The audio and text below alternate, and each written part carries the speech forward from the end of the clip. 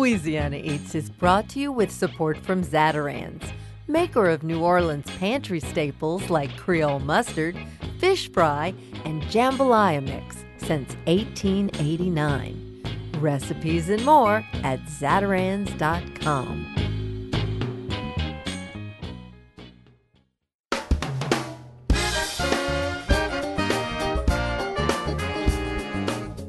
From our studios in the Southern Food and Beverage Museum in New Orleans, this is Louisiana Eats. I'm Poppy Tooker. Do you have a sweet tooth? If not, fair warning. By the end of today's show, you will. We begin the sweet story at Swiss Confectionery, the place, for nearly a century, New Orleans brides have seen their wedding dreams come true. That distinct almond-flavored wedding cake is so ubiquitous here in New Orleans, wedding cake is considered a flavor of its own, particularly at local snowball stands. Then we travel all the way to Baltimore to meet Mitchell Getz of Getz Candy. He's the fifth generation to guide the 123-year-old family business there. Wait till you hear the sweet, although scandalous tale of how his great-grandparents came to meet and marry. Then we visit Elmer Chocolate in Ponchatoula, Louisiana, our very own heritage candy company. Although they've been around since 1855, it may surprise you to learn that one of the largest, most modern boxed candy companies in North America operates right here in our own backyard. From wedding cake to caramel creams, we've got you covered on this week's Louisiana Eats.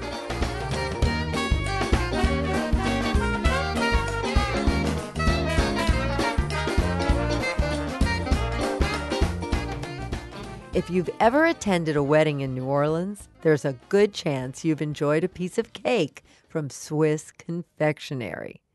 Run by 5 generations of family, the bakery is probably best known for their signature almond-flavored cakes. These custom-made delicacies are fixtures at New Orleans weddings, birthdays, and celebrations. Though cakes make up the majority of the business, Swiss Confectionery also produces Russian cake, Daubert squares, and other New Orleans classic sweets for just about any occasion. The Louisiana Eats crew visited their almost 100-year-old bake shop in their new mid-city location, where we were offered a piece of French buttercream cake and a slice of history.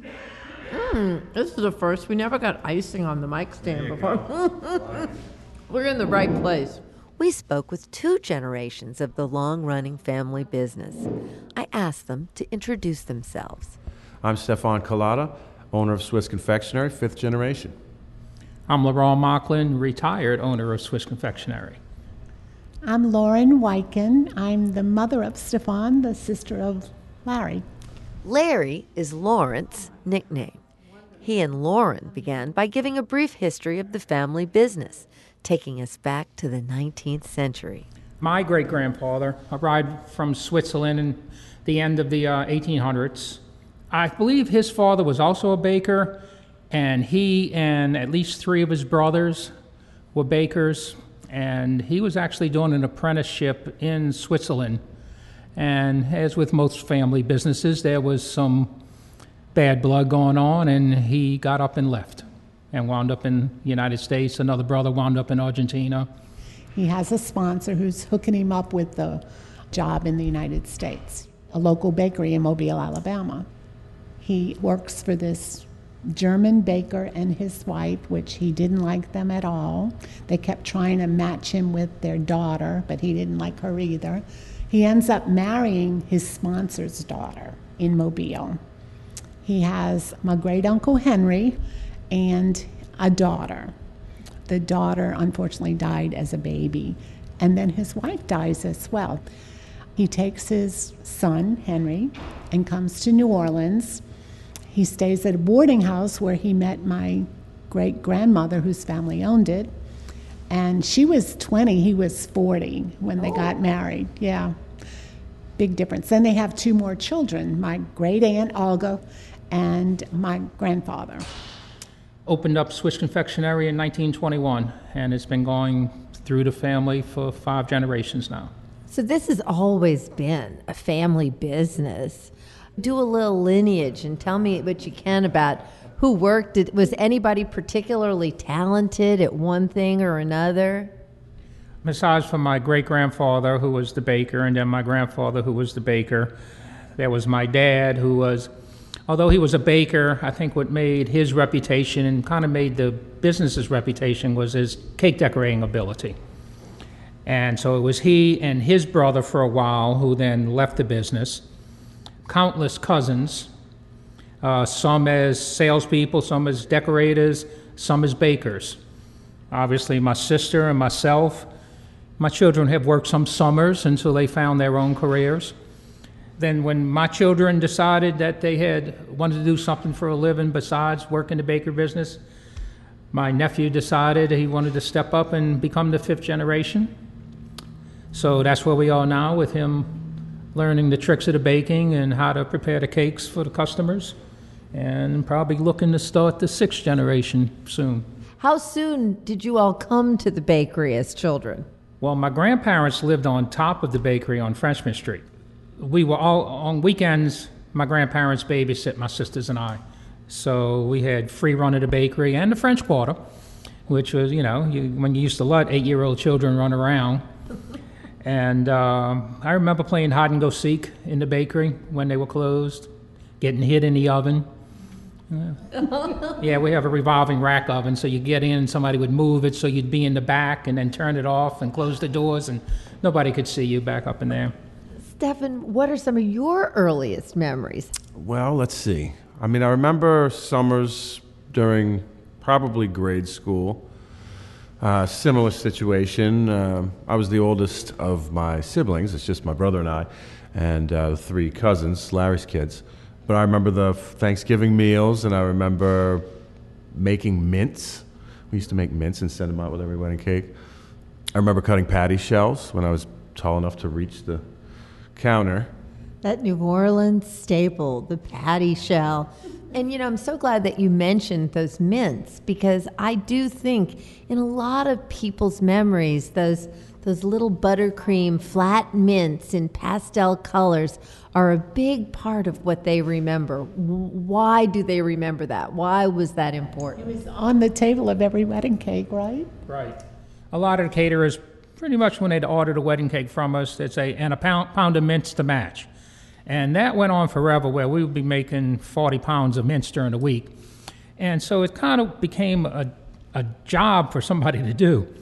But we were making them right up until the hurricane. And then when we came back from Katrina, we just didn't have enough manpower. We had to cut some products out because they took up too much time as compared to some other things that were maybe more profitable and ordered a lot more often. But we never did stop making the patty shells, both dinner and cocktail size, and I got the blisters to prove it. Is this baking ability in your genes? Did you just come on this earth with this knowledge? Osmosis. Yeah, but actually, my brother did go to baking school. The American Institute of Baking, which is now part of Kansas State University. It moved out of Chicago. It wasn't a bakery training school as much as a science and technology and management school. And so when I didn't know what I was going to do. I was about a month short of graduating from LSU in mathematics. I had no idea what I wanted to do for a living, so I had been working at the bakeries for all the summers and at a bakery in Baton Rouge between classes. And so one day I called up my dad and said, hey, if you send me to Chicago, I'll come to work for you. So we came to an agreement, and that's how I wound up in it. But actually, I suppose just like my dad and my grandfather, we learned much better by standing next to our dad than we could have learned in the school. Because my dad did go take some courses at Delgado in baking science, and where you go to work is going to train you the way they want you to anyway. Now, when you came home from Chicago, did you bring some newfangled ideas with you that you put into place at the bakery? I brought a lot of new ideas, but they went right out the front door when my dad heard them. I wanted to mechanize a lot of stuff so I wouldn't have to work so hard. And we did buy some new equipment along the way, but it turns out, it's better to do it by hand a lot of times. Now, at what point does wedding cake become the primary business here? Well, I guess since I've been working here 45 years, so I probably know more of the history than anybody at the table right now. I think what caused it was my dad's really good cake decorating ability, and the decision to go out to caterers and offer to supply them with cakes, like a no hassle, one-stop shop. I can remember a whole lot of wedding cakes when I was a kid. My dad not being home on Thursdays and Fridays, just decorating wedding cakes, where there were times, even after he retired, I can remember doing 70 wedding cakes a week. And the decorating was hard, but much more difficult was getting them all delivered at the times they wanted them. And that's kind of why we started pulling back from those type of numbers. It was just too hard getting all those cakes delivered to the hotels and caterers at the times they wanted them. And on the streets of New Orleans. And I can remember no air conditioning in the delivery vans also. I'm sure you've got lots of disaster stories. So that's what I remember. Yeah. I mean, when I was old enough to help someone else carry a wedding cake, that's pretty much what I did on the weekends for, extra money. And there were definitely some cakes got dropped or didn't make the trip or, the heat, the roads, the traffic, whatever. There's no more excitable human than a bride. What in the world do you do? Hopefully we fix it before the bride even knows. Or make another one, or Tell the story after the hurricane at Muriel's. we were in the French Quarter, and middle of the day on a Saturday, right in front of Muriel's, and so right there at the square, and there was a fire hydrant formerly where I parked, and my helper jumped out of the van, and what was left of the fire hydrant was a pole that was right about knee-high.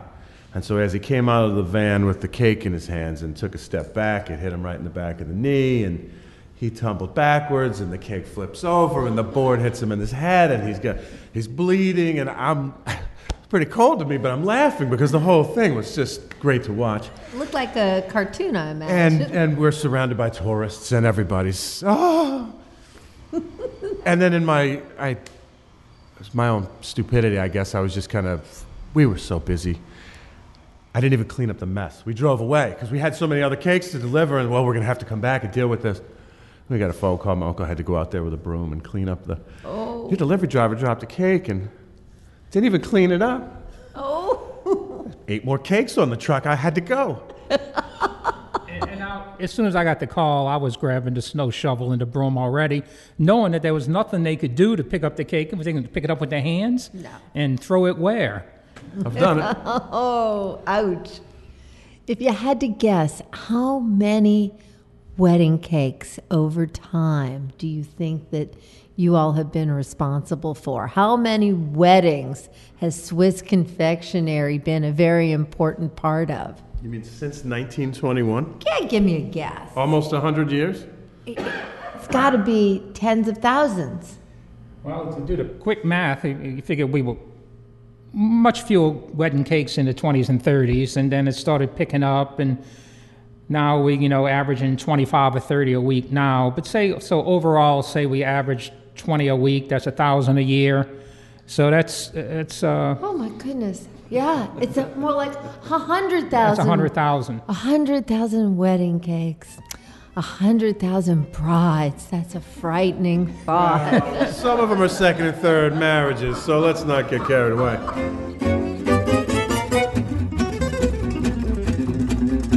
That was Stefan Culata, Laurent Mocklin, and Lauren Whitekin of Swiss Confectionery in New Orleans.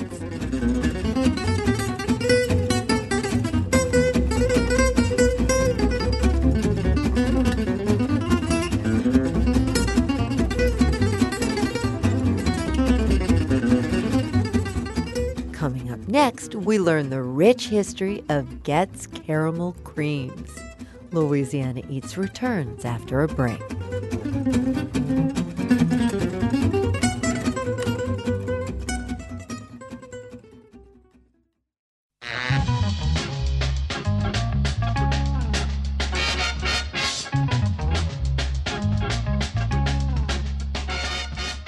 Poppy Tooker, and you're listening to Louisiana Eats, edible content for Louisiana food lovers. Louisiana Eats is brought to you with major support from Rouse's Markets, from Camellia Brand, Beans Done Right, a New Orleans tradition since 1923, and from the Napoleon House, located in the historic French Quarter, dishing up 200 years of history, refreshing Pimm's Cup cocktails, and toasty warm muffalettas. All-day dining and private events at 500 Royal Street.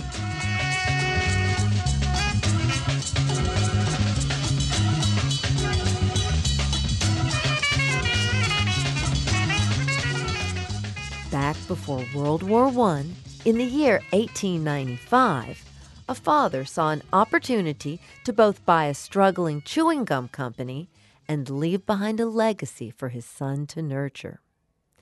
In that year, August Getz bought the Baltimore Chewing Gum Company for his son William to run. 123 years later, that company, the Getz Candy Company, is still a thriving business. We had an opportunity to speak with August's great-great-grandson, Mitchell Getz, about just how far the family has come. I asked him to begin by telling us what he knew about those early years. August Getz and his son William purchased the Baltimore Chewing Gum Company in 1895. Actually, August was the father, actually purchased it, and William ran it. So William was the first operator. We have a classic picture, I believe it's on our website, of William and his first 22 ladies. Yes, I'm looking at that picture right now. It is adorable. Yep, classic picture. And if you look really, really closely, I shouldn't say this, but I will, the lady sitting next to him has her hand on his knee under his arm. Oh, yes, I do. Let me guess, is that your great-great-grandmother?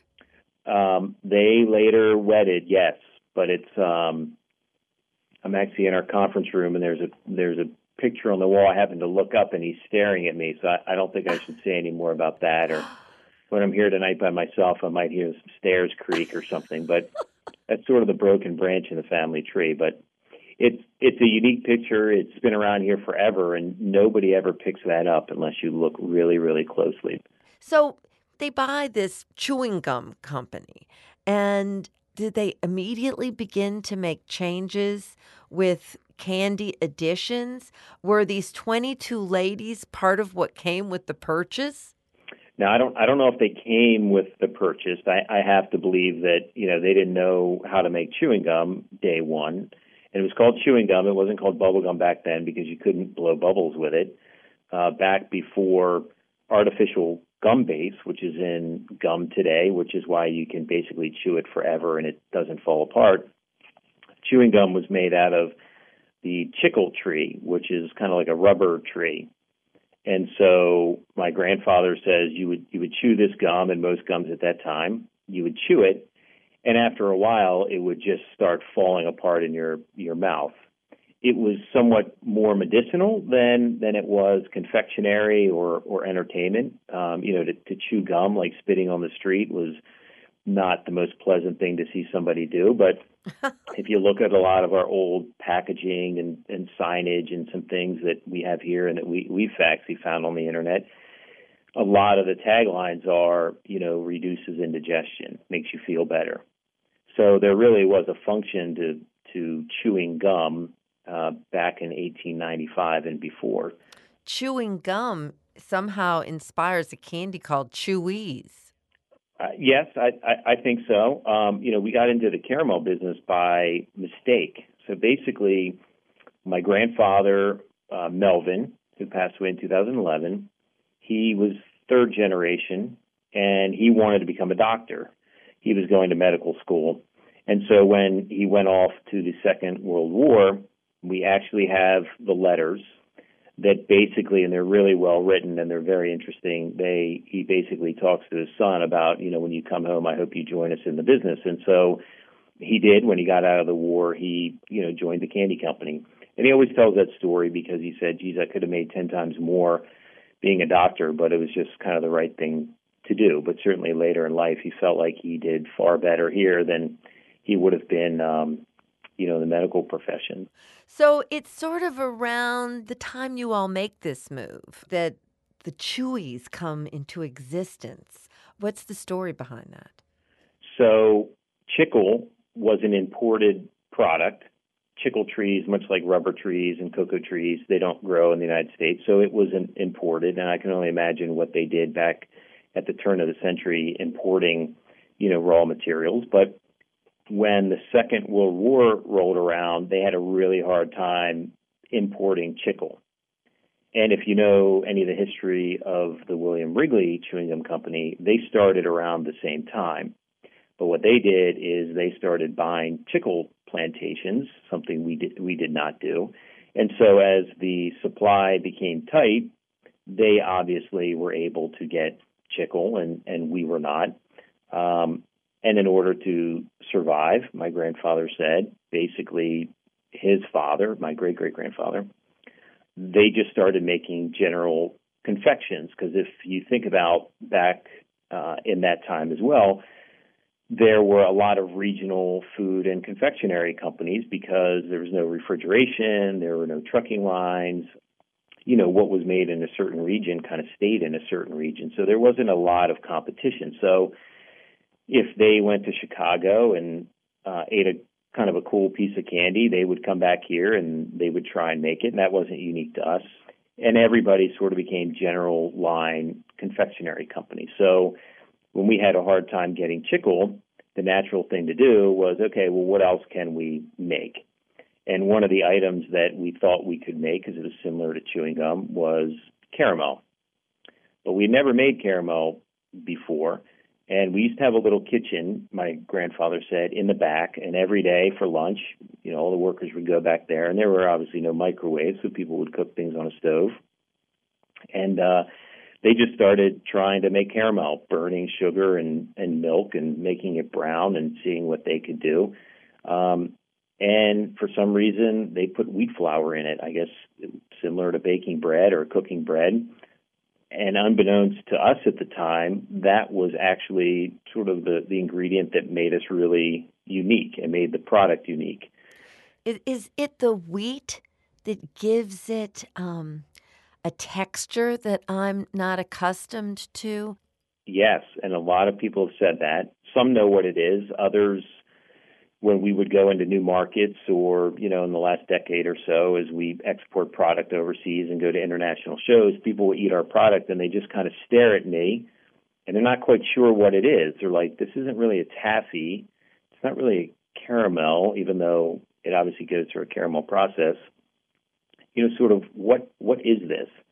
And yes, the wheat flour, it's not really wheat like in bread, but it's wheat flour, is the first ingredient. And that really sort of changes the dynamic of the product in a lot of ways, whether it be how it eats, the fact it doesn't stick to your teeth, it doesn't melt. I say it sort of gives off kind of a nutty note, as opposed to if you were to eat a traditional, really rich caramel that was super sweet, really sticky, very rich. You'd eat maybe one or two of them, and that would be that. I think it's a more delightful sort of eating experience. And I think that's how we started as a Chewy, but then introduced the center into it. Because really, way back when, we weren't the only ones making this product.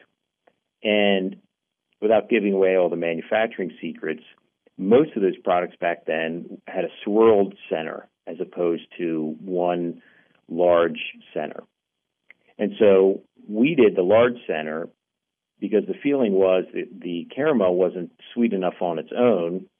That kind of gave it sort of this fondant, sugary center that, as you ate the product, sort of sweetened your mouth initially, and then as you're halfway through the product, leaves you with just the caramel. So it's like icing on the inside. Right. It's so unique. We actually were able to get a U.S. trademark on the caramel brown with a white center piece of candy, as well as the traditional wrap, the red and white wrap. That took us forever and puts us in the league of the Hershey Kiss. And some other very unique items. We've been around so long, we proved to the trademark office that it is uniquely Getz, and they granted us a trademark on that. So nobody can make a similar product. You can't patent or trademark food. Anybody can make a caramel or a chocolate bar or a loaf of bread for that matter, but the likeness and, of course, the name can be protected. So we were able to do that. And so we started making caramels, and then naturally we just got out of the gum business. I think we are definitely seen by consumers as somewhere between chocolate and a true sugary confection. We're kind of somewhere in the middle, and where that, I believe, is a benefit to us is I think adults enjoy our product. I think younger age people enjoy our product.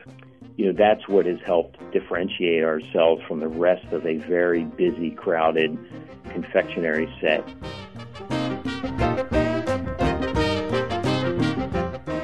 That was Mitchell Getz, fifth generation owner and operator of the Getz Candy Company.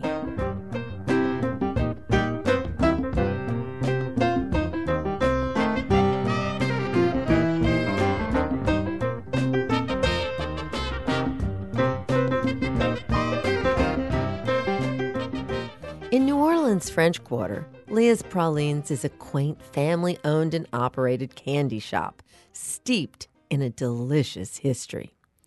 Purchased by the glamorous Leah Johnson in 1944, Leah's Pralines boasts the title of oldest candy shop in the Vieux Carré. I stopped into Leah's one rainy afternoon to speak with Elna Stokes and her daughter Susie, who's the third generation to work the family business, and learn more about the Johnson family's history with pralines. Hi, I'm Elna. I've been running the shop for 31 years. It was my Aunt Leah's shop. Since 1944, it's been in our family in this location. I'm Susie, Elna's daughter, and I work at the shop every day. I make candy, wait on customers, and do general management stuff. Well, let's take us back to the start. Explain to me who your Aunt Leah was and how she became so well known for her pralines. She purchased the shop in 1944, and her goal was to have the best pralines anywhere, and I think that's why she became well known, because quality and taste were what she was going for.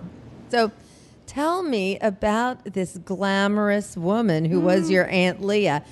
You've got some photographs of her here, and in one of them she's sort of looking like the archetypical businesswoman seated at a desk, and then there's a very, very elegant photo of her in an emerald green long gown.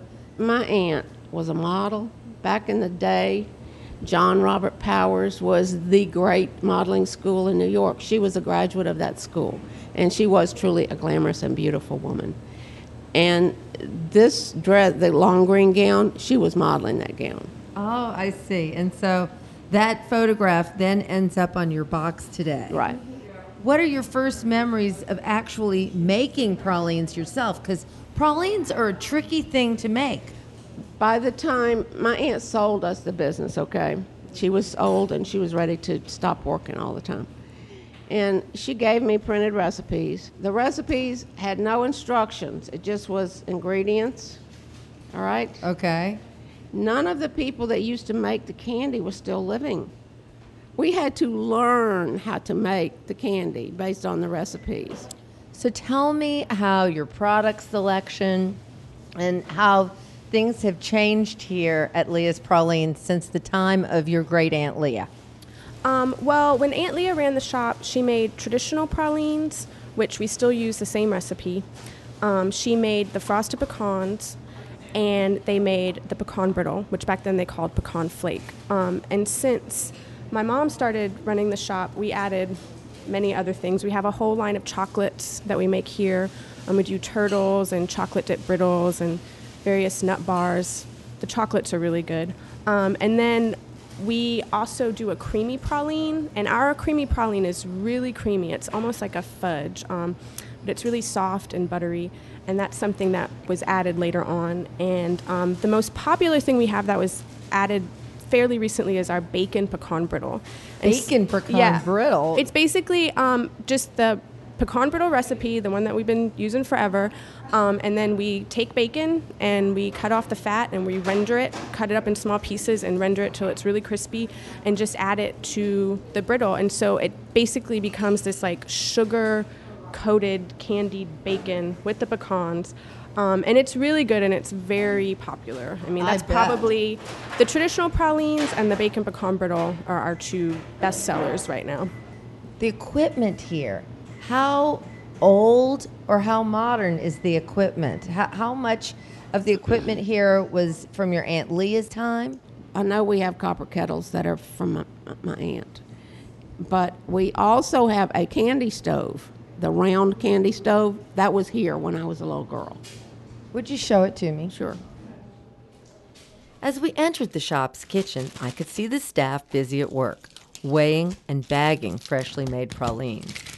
Elna led me over to a corner where her aunt's beautiful old copper kettle sat. This is incredible back here. It is really exciting. I have never seen a little stovetop like that. It sort of looks like a Victorian crawfish boiler. Well, it is a candy stove. It's designed to be a candy stove. In that big copper kettle, about how many pralines or how much brittle will come out of that big copper kettle, and what is the size of it? It's about 10 inches deep and 21 or 22 inches across. And a batch of pralines It's about 180 pralines, and a batch of brittle is about 12 pounds. Now, you could cook more if you had a bigger place to pour the brittle. But we do make everything in small batches, and we can control the candy better that way. The table must have come from Aunt Leah as well. This table has been right here in this spot since I was 12 years old. This marble top, this thing weighs so much, you could never move it. Explain the importance that the marble makes. Marble cools the candy. So the pralines, we dip on the marble to cool it. The brittle, they pour it on the stainless steel table and stretch it because the stainless steel keeps it hot so it doesn't cool too quickly. So you can pour it, spread it, stretch it, and then we bring it to the marble, and then that will cool it even more, and then you can bag it. But the brittle you do have to do quickly because it gets sticky, especially on a really humid day like today. It's raining outside. The brittle will just get very sticky. When it's cooler, it's a little bit easier to work with.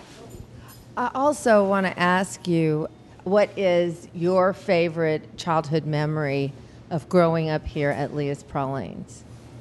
Well, you know, I'm struggling to remember what would be my favorite because I've spent my whole life here just about it. But, I remember when the parade used to go down Royal Street. And we could just walk out the shop and go watch the parade on the corner of Royal and St. Louis. And that was really fun. I mean, I enjoyed that. And we lived in this building upstairs on the 4th floor. And we had not a balcony, but a rooftop that we could actually see the parades from, just walking outside the apartment, and we could see the parades on the corner. My favorite time of year in the French Quarter is, Christmas time. Like Royal Street around Christmas when it's cold, oh my gosh, at night, it's so wonderful. Like, I just love that, and it's like, I have so many memories of being a kid, like, the Christmas customers and, the holiday bustle in the French Quarter. It was really fun, so that's probably one of my favorite memories. Elna and Susie Stokes of Leah's Pralines.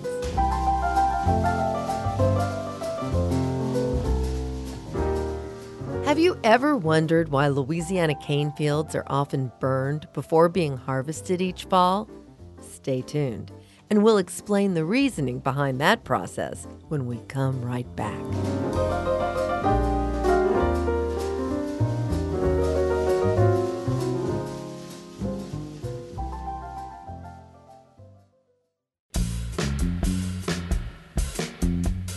I'm Poppy Tooker, and you're listening to Louisiana Eats, edible content for Louisiana food lovers. Louisiana Eats is brought to you with major support from Popeye's Louisiana Kitchen and Zatarain's. Have you caught our Louisiana Eats Quick Bites podcast yet? Visit poppytooker.com to subscribe via iTunes, Spotify, Stitcher, or wherever you get your podcasts. You can also easily webcast any of the Quick Bites or Louisiana Eats episodes right from your computer on poppytooker.com. And now, back to Louisiana Eats.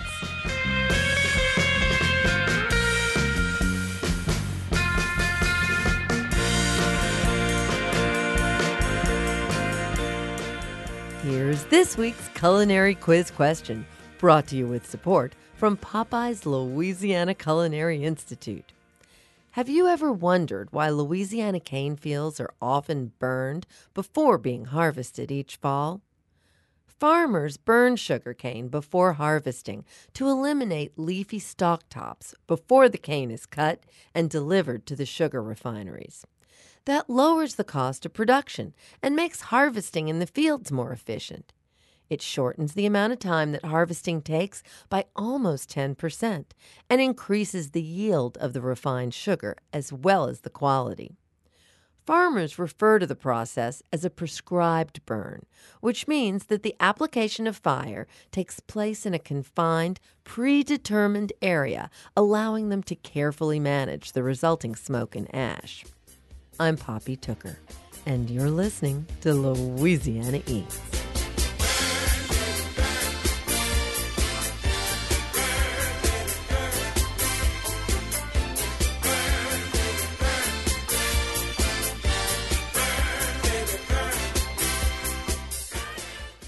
With a heritage that reaches back to 1855, Elmer Chocolate is not only the oldest candy maker in Louisiana, but one of the oldest in the nation. Today's president and CEO, Rob Nelson, is the third generation of only the second family to guide the Elmer Chocolate Company. He invited our Louisiana Eats crew to take a tour of his state-of-the-art chocolate factory in Ponchatoula.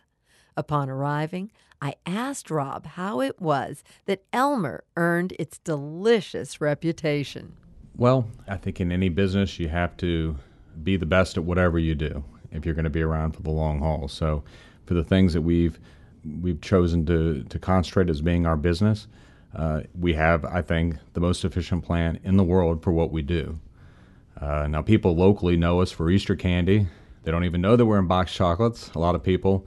But Easter candy is a very, very small part of our business. We only run it for about 6 weeks. Let's go back to the beginning. What prompted your grandfather to get into the candy business? He was single at the time and met a woman from New Orleans, and on his first date said he would marry her. Now, they weren't New Orleans time, so he came down to visit New Orleans for the first time. He flew from Los Angeles to New Orleans, and she was supposed to pick him up at the airport. And it's a funny story because he waited and waited and she never showed up. So this is right around 1959, 1960, somewhere in there. He's looking at his watch. He said, well, if she's not here in 10 minutes, I'm going to grab that flight back to Los Angeles. So lo and behold, she showed up right at the last minute. And so he stayed and they ended up getting married. And he stayed in New Orleans. So I like to joke around people, with people here in the company that that's how close it came to us not being where we are today. When it comes to those boxed chocolates that you're making, what's the variety? How many different choices do you have in a box of chocolates? Well, we did a lot of research on this because one thing is, you've heard the old thing of people sticking their finger in the middle of the chocolate. Oh, I don't like that one. I don't like this one. And looking for the map on the back to figure out which ones they like and which ones they don't like. And people eat maybe a quarter of the box and they throw away 3/4. So we wanted to get away from that.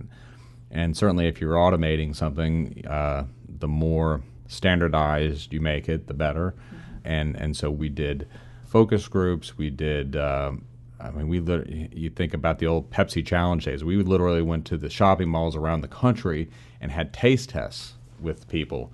And we came up with 5 different pieces that we saw as the most favorite pieces.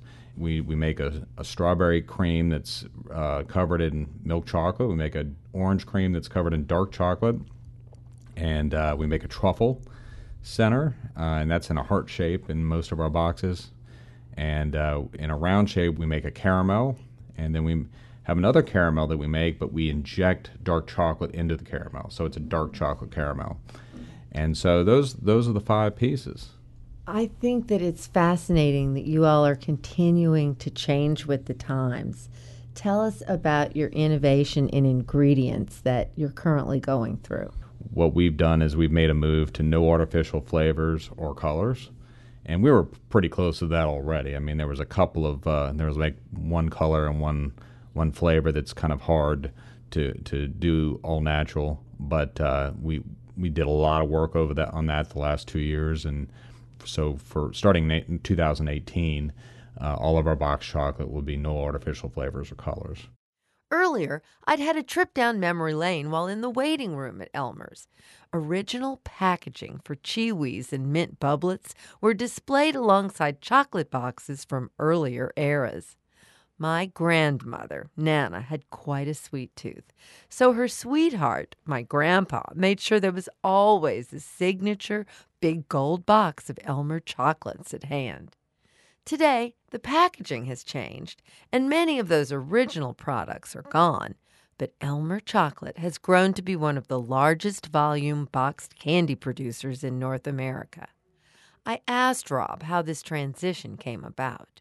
You had a lot of general line candy companies around the country, and they serviced a certain geographical area of the country. So in the Gulf South, it was Elmer Candy, and they made, not only did they make Heavenly Ash and Gold Bricks, but they made hard candy, they made Chewies, they made pralines, they made all sorts of different items. And you would go to the store shelf here in New Orleans, and everything on the shelf was Elmer. It was all different types of products, but most of it, I would say over half of it, was Elmer Candy.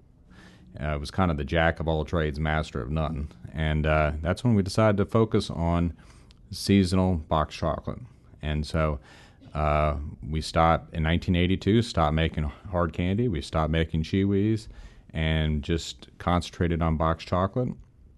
Now, where the innovation came is at that point in time in the Valentine box chocolate market, you basically had a 1 pound heart. That was the big seller. Everybody had a 1 pound heart.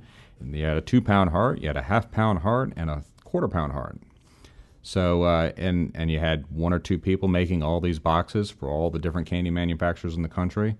That quarter pound box, that 4 ounce box of chocolate, retailed for about $1.99. And we figured out a way to make the box, assemble it here, in line, pack it, and be able to sell it at a price where a retailer could buy it, we could make some money, they could make some money, and they could retail it at $1. So, this retail for this item that, there wasn't a lot sold at the time. It was either $1.49, $1.99, and overnight, here it is, it's sold for $1. And it opened up a whole segment of Valentine. It's now, in units, the biggest segment of Valentine. And that really put us on the map. And so as we've grown as a company, you can now go out and buy hearts that are $20, $25, $30, but the bulk of what you find are $1. And that same box that we made in the 1984, 85, it was $1. It's still $1. And think of all the different things that have happened, from raw materials going up to labor rates, or everything that goes into making candy. And that's really the innovation that has made that happen. There's a lot of innovation that has been happening here at the Elmer Chocolate Factory. Tell us those wild numbers. How many pieces of candy? How many boxes? We're making about 3,000 pieces a minute. So we're making 4.5 million pieces of candy a day. We've devised a way to capture that and move it around efficiently. And none of our chocolates for box chocolate are ever touched by human hands. So it's made on state-of-the-art equipment. As it's moved around, it's encased, kind of a configuration we've designed, and then it's packed by robotic arm, picks it up, puts it in the box at very high speeds. So we have multiple lines, but if all of our lines were making that same product, we could make 800 boxes of candy every minute. What we make I would say 70% of what we make all year long sells in about 3 days. Hey, Cal. How you doing? Hey, Miss Sarah, how are you? As we walked through the factory, Rob showed us Elmer's complex robotics in action. So this building, the office building and the building we're walking into here was built in the late 60s. It had opened up in January of 1970. And it's been added on to multiple times. Most recent in 2016. The technology is called cold stamp. We went from enrobing our chocolates, which was making a center, putting on the belt, and then dosing, just completely covering with chocolate, to making a molded product. And to get that center on the inside of the piece, we have to make a shell for the chocolate, then we put the center in, and then we put a bottom on it. But it's a long process. It's about, this whole line, as a mold travels through the line, it's 130 yards, so it's longer than a football field. And there's many different stages to it, and it goes vertically and back, so it's really more than 130 yards. The cold stamp room over here, this is the driest place in the state of Louisiana. It's 1% humidity. When this line was installed, it was the best line in the United States. Does your sugar come from all over the world, I imagine? No, it comes from Louisiana. About 70% of all cacao beans are coming from Western Africa.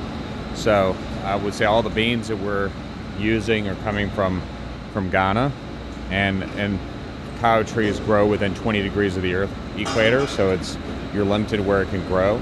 And Africa is the biggest producer, and those beans will come to the United States, and then we bring it in by tank truck. So a big tanker truck full of chocolate arrives here. here. So you see big stainless steel trucks on the highway. Yes. You think maybe that's oil, maybe that's gasoline, it could be chocolate. And I had a story one time, this is a long time ago, this is probably back in the 70s, but we had a truck that was delivering chocolate, and he took a wrong turn, and he went down the wrong street here in Ponchatoula. Anyway, he was going over a railroad crossing. I think he jackknifed the truck, and so the chocolate started coming out the top of the truck. And all the kids in the neighborhood ran over and were like showering in the chocolate. They thought it was the most amazing thing ever. Oh, that's crazy. No, we didn't use that chocolate afterwards.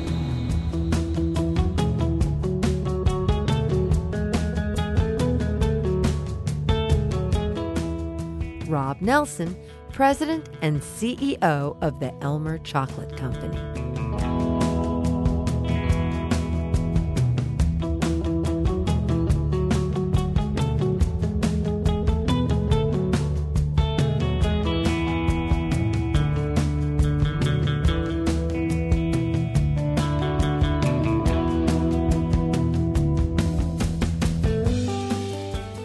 That's it for this week's edition of Louisiana Eats, edible content for Louisiana food lovers. Have you visited poppytooker.com lately? That's where you can hear our new Quick Bites podcasts and also order a personalized copy of my new book, The Pascal's Manali Cookbook. You'll find a full list of personal appearances and scheduled signings on the website too, as well as directions for how to find us. If you've missed an episode of Louisiana Eats, you can hear today's show or catch up on previous editions anytime online at itsneworleans.com. Louisiana Eats is made possible with major support from Popeye's Louisiana Kitchen, Zatarain's, Rouse's Markets, Camellia Brand Beans, and from Don's Seafood, where the Landry family has been serving real Louisiana Eats since 1934. Visit Don's Seafood at one of their 6 southern Louisiana locations. Additional support for Louisiana Eats is provided by the Shreveport-Bossier Convention and Tourist Bureau and from the Palace Cafe, home of the Weekend Jazz Brunch featuring a build-your-own Bloody Mary bar, located in the historic Werlein Music Building on Canal Street. Original theme music composed by David Pomerleau and performed by Johnny Sketch and the Dirty Notes. Big thanks to senior producer Joe Schreiner, producers Sarah Holtz and Reggie Morris, and to our business manager and social media maven, Maddie Mullidew. Come visit us anytime in our Louisiana Eats studios at the Southern Food and Beverage Museum, We're on Instagram and Facebook, too. Louisiana Eats is a production of Poppy Tooker Broadcasting.